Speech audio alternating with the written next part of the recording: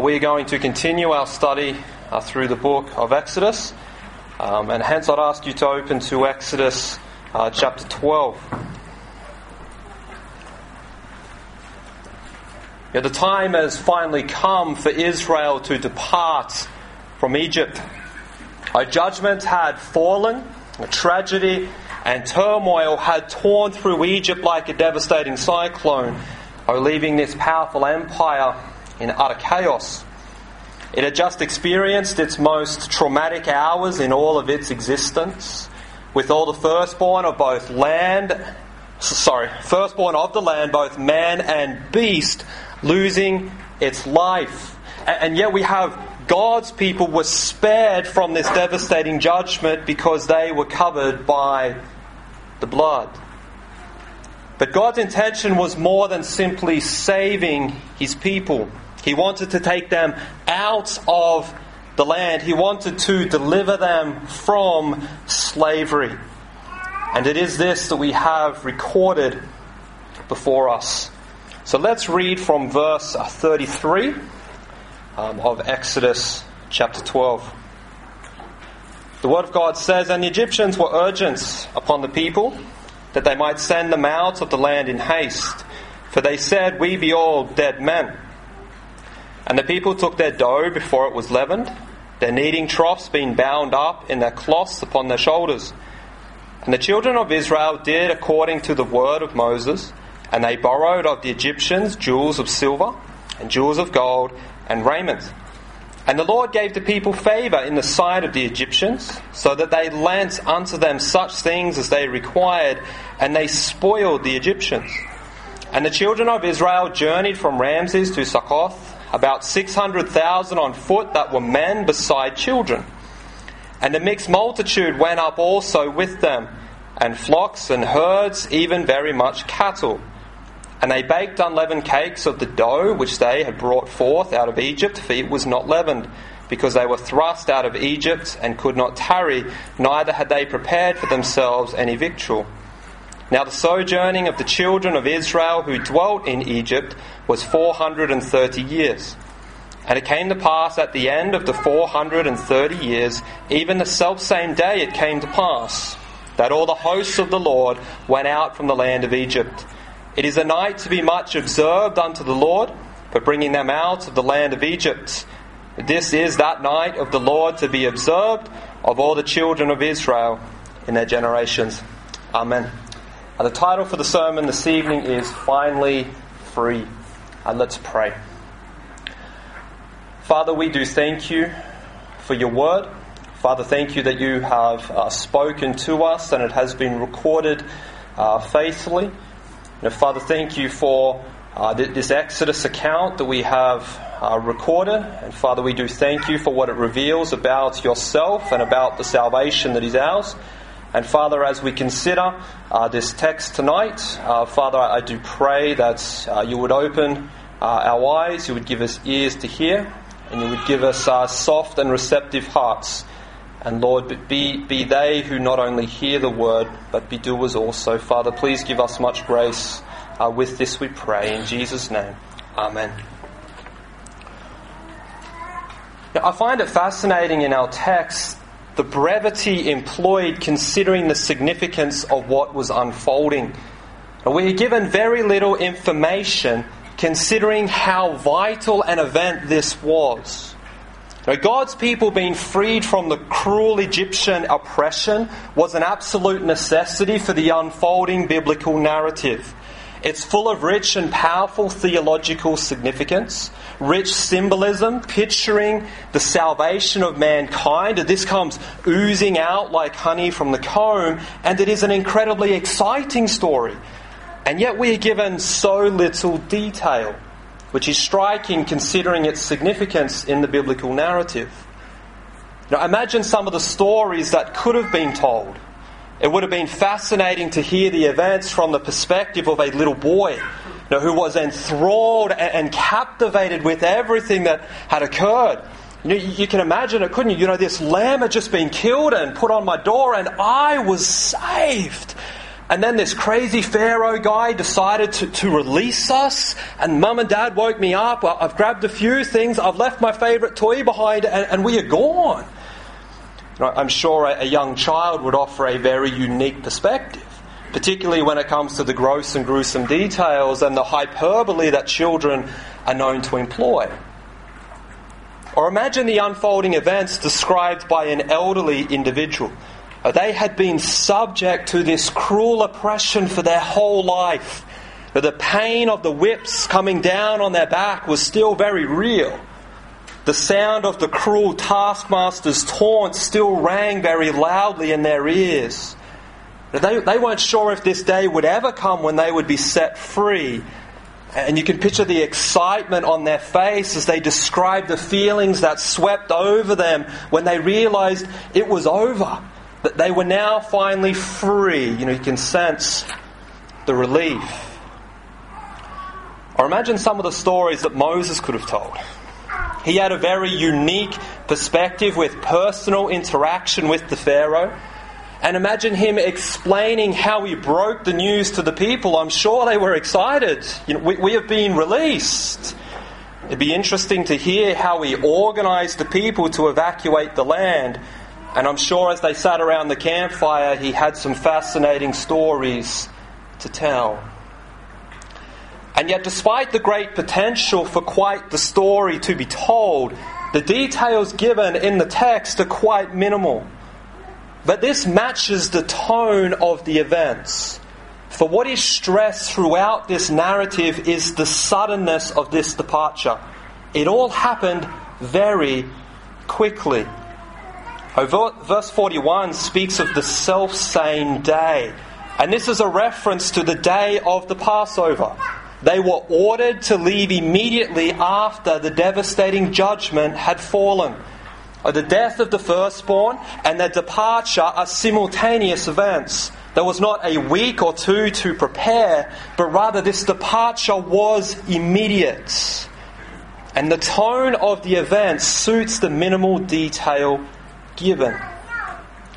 But there are some details given, and in our time together I'd like to consider 3 details that the Holy Spirit through the pen of Moses thought necessary to record, and consider what these details teach us about our God. So firstly, let's see God's promise. Now, one of the details recorded is the time spent in Egypt. God's people had been in this foreign land for some time. This was not just a generation or two, but rather 430 years. We see this in verse 40 and verse 41. Now think about that for a moment. They were in Egypt for almost double the length of time since our country has been discovered. This is quite the time. Now, if the departure was this year, 2019, they had been in Egypt since 1589. That's just a little bit after the Reformation. So this is quite the expanse of time. Now, I do not believe they were in slavery for this whole period, but rather it had been 430 years since Jacob and his sons had settled in Egypt. And hence this was their home. This was all that they knew. And hence it would take quite the upheaval to unsettle and dislodge Israel from Egypt. Despite being in slavery, this was their life. This is all that they knew. This is where their children were born. This is where they were born, and they had become accustomed to the Egyptian way of life. So much so that in Ezekiel chapter 20 verses 7 and 8, we are told that they had become engrossed in Egyptian idolatry. They had laid with the dogs and had caught fleas. And it becomes evident in later parts of the narrative that many never truly departed, for that is where their heart remained. The man was removed from Egypt, but Egypt was not removed from the man. So this lengthy time period stresses how accustomed the people had become in Egypt. And hence something radical was required to ensure that they would just up and leave. And hence the whole plague drama that we have just studied was just as much for Israel as it was Egypt. It was to unsettle them and show them the futility of idolatry and the greatness of God. And these radical events crushed the Egyptians in such a way that they forced Israel to leave, according to verse 33. I'm sure many didn't need to be told twice, you were free to go. But if there were any who really didn't want to leave, Egypt was okay for them. They were happy and content. This simply wasn't allowed for. That they were driven out. They were forced out. For both Pharaoh and the Egyptian people feared for their lives.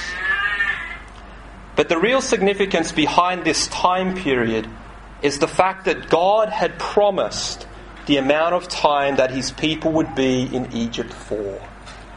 In Genesis 15, when God makes a covenant with Abram, he says this in verse 13, "Know of a surety that thy seed shall be a stranger in a land that is not theirs," that's Egypt, "and shall serve them, and they shall afflict them 400 years."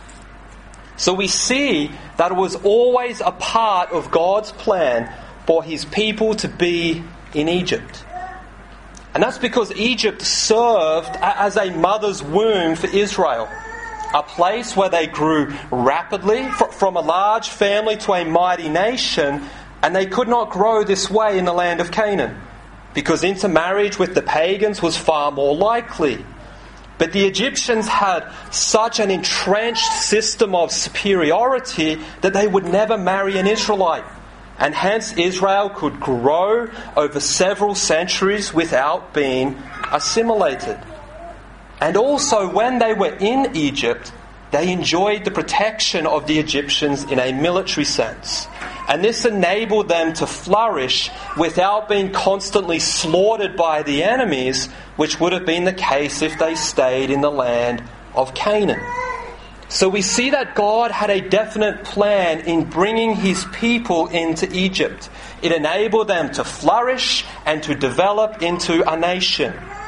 Israel was formed in the fiery affliction of Egypt. But this was only ever to last for a set period of time.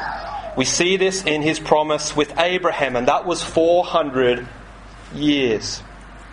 Now the question that must be answered, that's probably on your mind, was it 400 years or was it 430 years? How are we to understand this?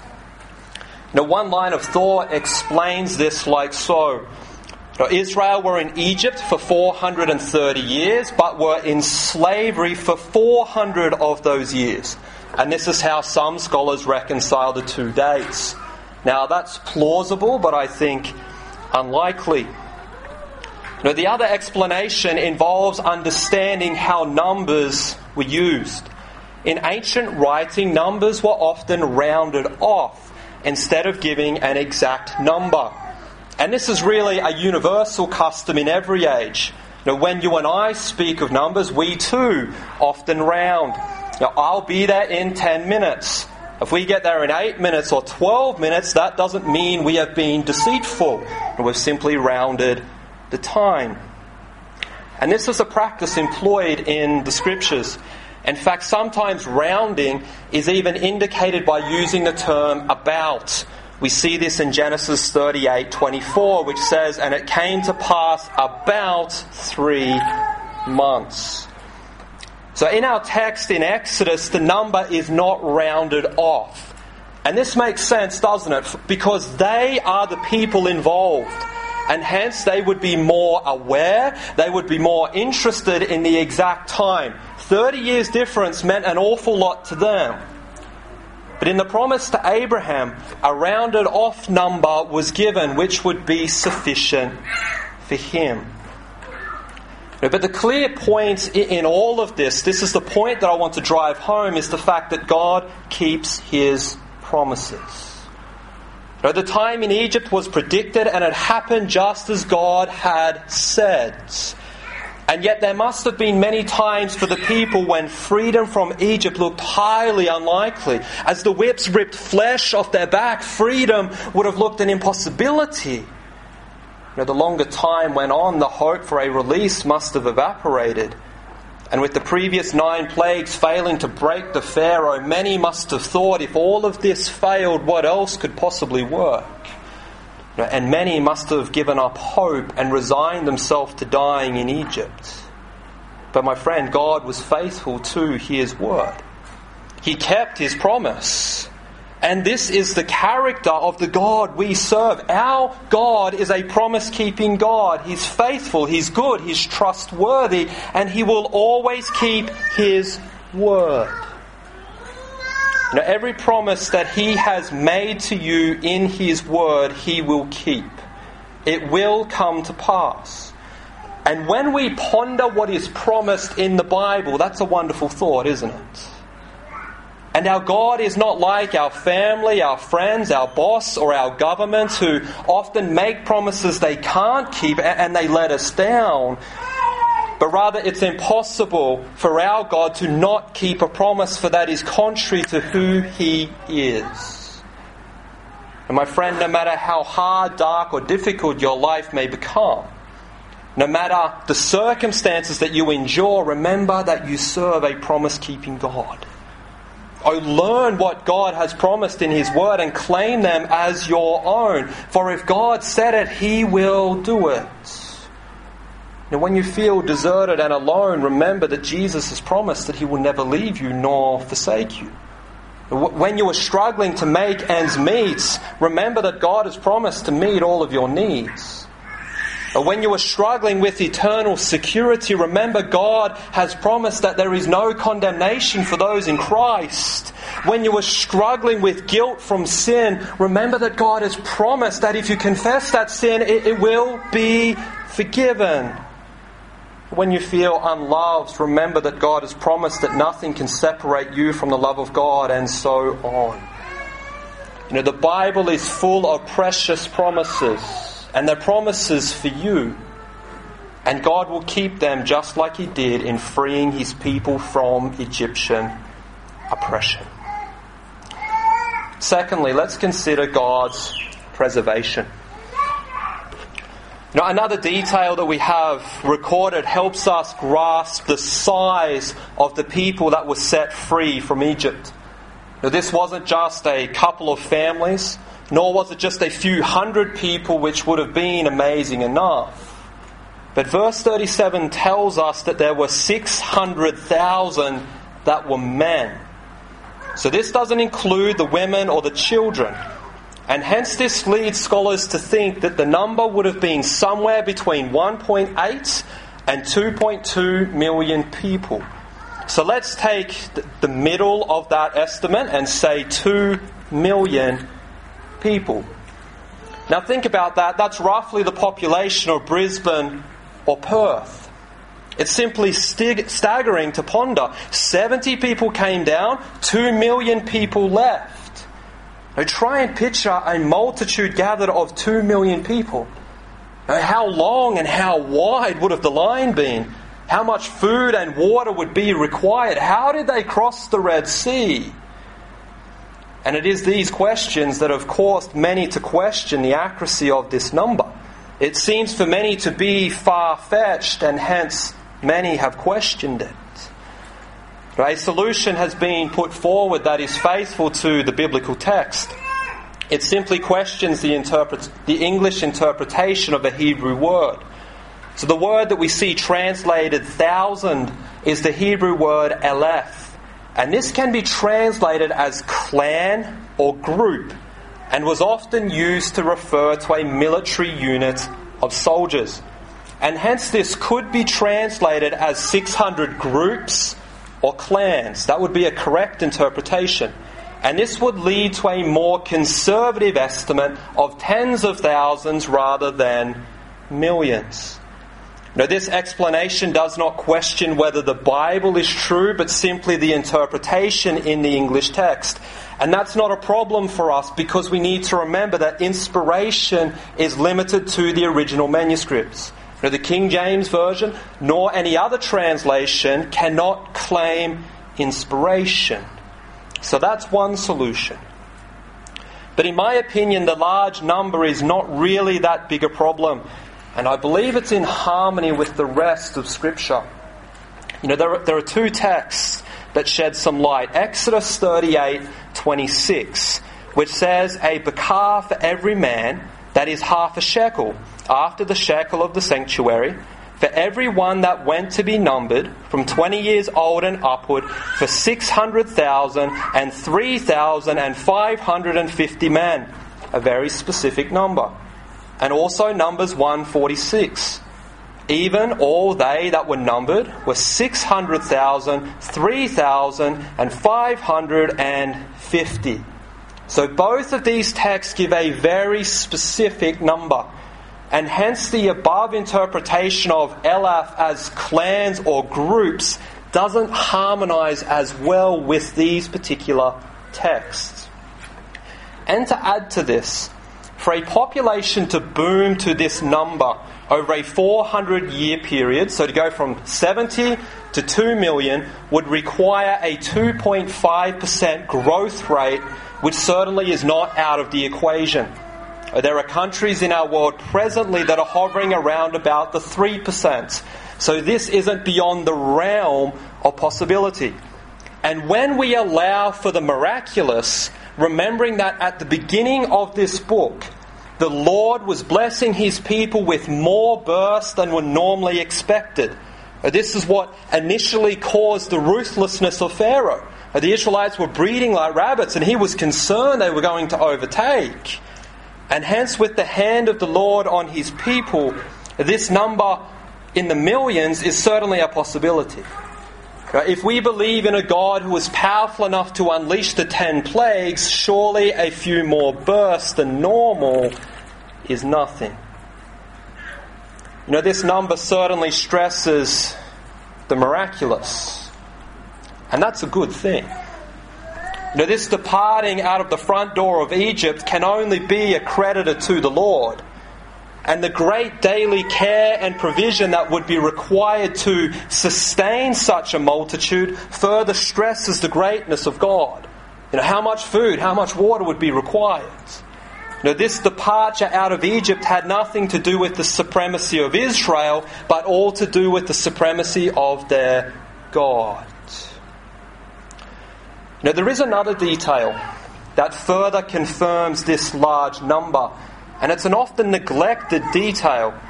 That being, it was not only Israelites who departed from Egypt. Were you aware of that? Look at verse 38. It speaks of a mixed multitude. Elsewhere this term is translated as a rabble. So Egyptians followed. Other nationalities tagged along. And this is understandable, isn't it? You can imagine the great pull of being associated with this group of people after witnessing what their God had just done. He has rendered all of the Egyptian pantheon of gods as useless. Egypt has been left utterly devastated. And instead of staying around to endure poverty, why not follow this crowd? When this further explains the large number, other nationalities were included. But the main point that I want to make from this large number is the miraculous preserving work of God. Don't miss this point. Slave people don't flourish. It doesn't happen. In fact, they go backwards. And yet in Egypt, God's people had been brutally oppressed and afflicted. The workload was unimaginably unfair and unbearable. The cruel tyrant had endeavoured to crush this people with the hammer of his brutality. He had tried to destroy the male offspring. And yet, despite these terrible circumstances, despite the best attempt from the enemy to destroy the Jewish people, despite the best attempt of Satan to halt the messianic line, in face of this, God's people prospered.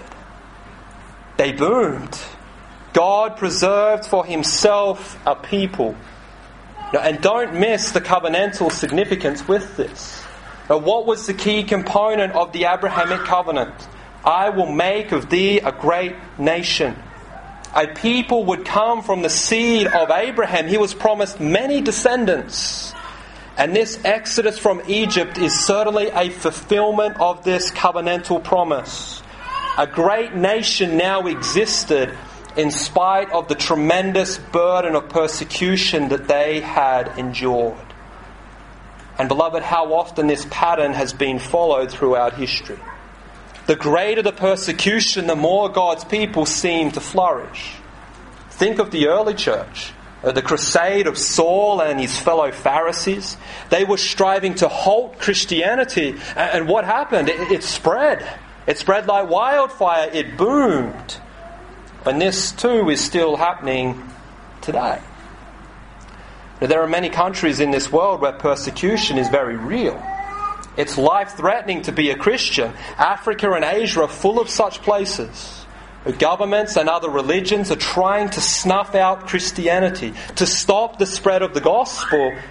And yet, do you know where the most souls are coming to Christ? It's in the persecuted lands. Africa and Asia, they are the booming continents. It's not America, it's not Australia. Nepal and China are incredibly hostile places, and yet it is here, according to statistics, where Christianity is growing the fastest. Now, right throughout history, many enemies employed by the great enemy have strived to stop Christianity, but to no avail. Instead, our great and mighty God often uses the greatest persecution to produce the greatest growth. Now, do you remember the words of Jesus? I will build my church, and the gates of hell will not prevail against it. And we see that being fulfilled right throughout history. Beloved, nothing at all can stop Jesus building his church. Be encouraged, nothing can thwart it. The third detail is God's provision. In order to be able to survive independently, God's people would require material possessions. But as a slave people, they were poor. They would have had little to no silver or gold, and hence would struggle to survive. Silver and gold was needed to buy and sell and trade. And hence the Lord provided in the most astonishing way. In verses 35 and 36, we have an amazing scene where the Egyptians fund the Israelites, where the masters give to the slaves. The idea is the Israelites went from door to door, much like trick or treat on Halloween, I guess, and asked the Egyptians for valuable possessions, and they obliged. What irony. Verse 36 informs us that the Lord gave his people favour in the sight of the Egyptians, and hence they were very generous in what they gave. So what we have here is not only a slave group being released, which in of itself is amazing, but we have the slave masters funding the release of the slaves. But when we consider this, it's just, isn't it? God's people had been made to work unfairly and unjustly for no money for centuries. A biblical principle is that a labourer is worthy of his hire, and the Lord ensures that the Egyptians pay up for the labour that his people had undertaken. And as I consider this, it must have been quite nice for the Israelites to go and knock on the door of the slave master that was the nastiest to them and go, hey buddy, how are you? Give me all your money. And he emptied his wallet. That would have been quite a nice feeling. Now there is a moral problem that is raised from this particular scene. And we see in the text the word borrowed is employed. And this word carries the idea of returning. If you borrow my books, it's on the condition that you return it. But we must understand that the Hebrew word simply means to ask or request. The Israelites asked for gold, silver and raiment, and the Egyptians obliged. They asked and it was given. If they had not have asked, they would not have received. But the extent of the Egyptian provision is revealed in verse 36. The Word of God says that they spoiled the Egyptians. Spoiled was a term used to describe what the winning army would take from the city they had defeated. That they would take absolutely everything. They would plunder the people. That's the imagery, and it's quite appropriate, isn't it? For the Lord had defeated Egypt, and it was only right and fair that his people received of the victory spoil. And another insight that adds to this is that Egypt were notorious in demanding large sums of both silver and gold from their subjects. Or their army would collect large tributes, and yet the roles here are changed. That they were now the givers rather than the takers, just as God promised in Genesis chapter 15. God's people not only marched right out Egypt's front door as a free people, they were now also a rich people. And after 400 years, they were finally free. And what a glorious feeling that must have been to leave the land of Goshen. No more bricks, no more whips, no more unreasonable expectations. They had been redeemed. And God had provided everything that they required to survive. They left with bountiful blessings overflowing with silver and gold. But what is particularly interesting is the two ways in which they use these blessings from God later on. Two significant events occur later in the book of Exodus. One is the building of the golden calf, and the other is the building of the tabernacle. And both of these projects were undertaken with what the Lord had provided his people with. Or what the Lord had blessed his people with on one occasion was used for God's work, to further God's kingdom, to accomplish God's will for the glory of God. And God's blessings on another occasion were used to undertake an idolatrous task, accomplishing Satan's will, building man's kingdom, feeding the flesh, and providing occasion to sin. God's blessings were used to partake in these polar opposite activities.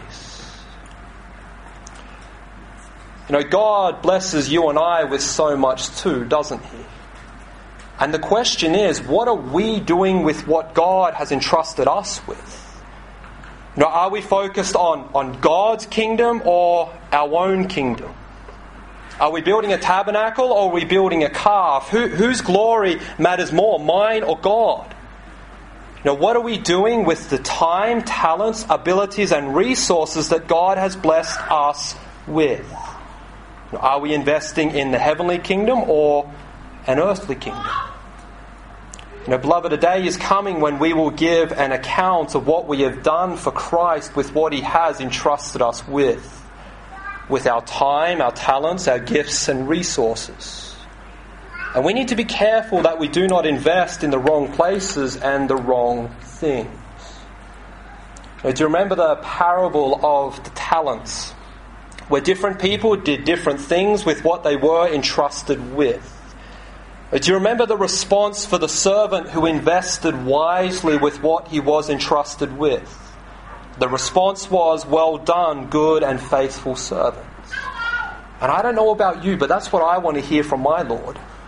Brendan, well done. You were faithful with what I entrusted you with. What glorious words to hear. But we must use what he gives us faithfully for his cause in order to hear this. Missionary C.T. Studd once said, "Only one life will soon be past. Only what's done for Christ will last." And may we use what God has blessed us with for the cause of Christ rather than the cause of self. And may we invest in the heavenly kingdom rather than the earthly. And may we all hear those precious words, "Well done, my good and faithful servant." Amen. Let's pray.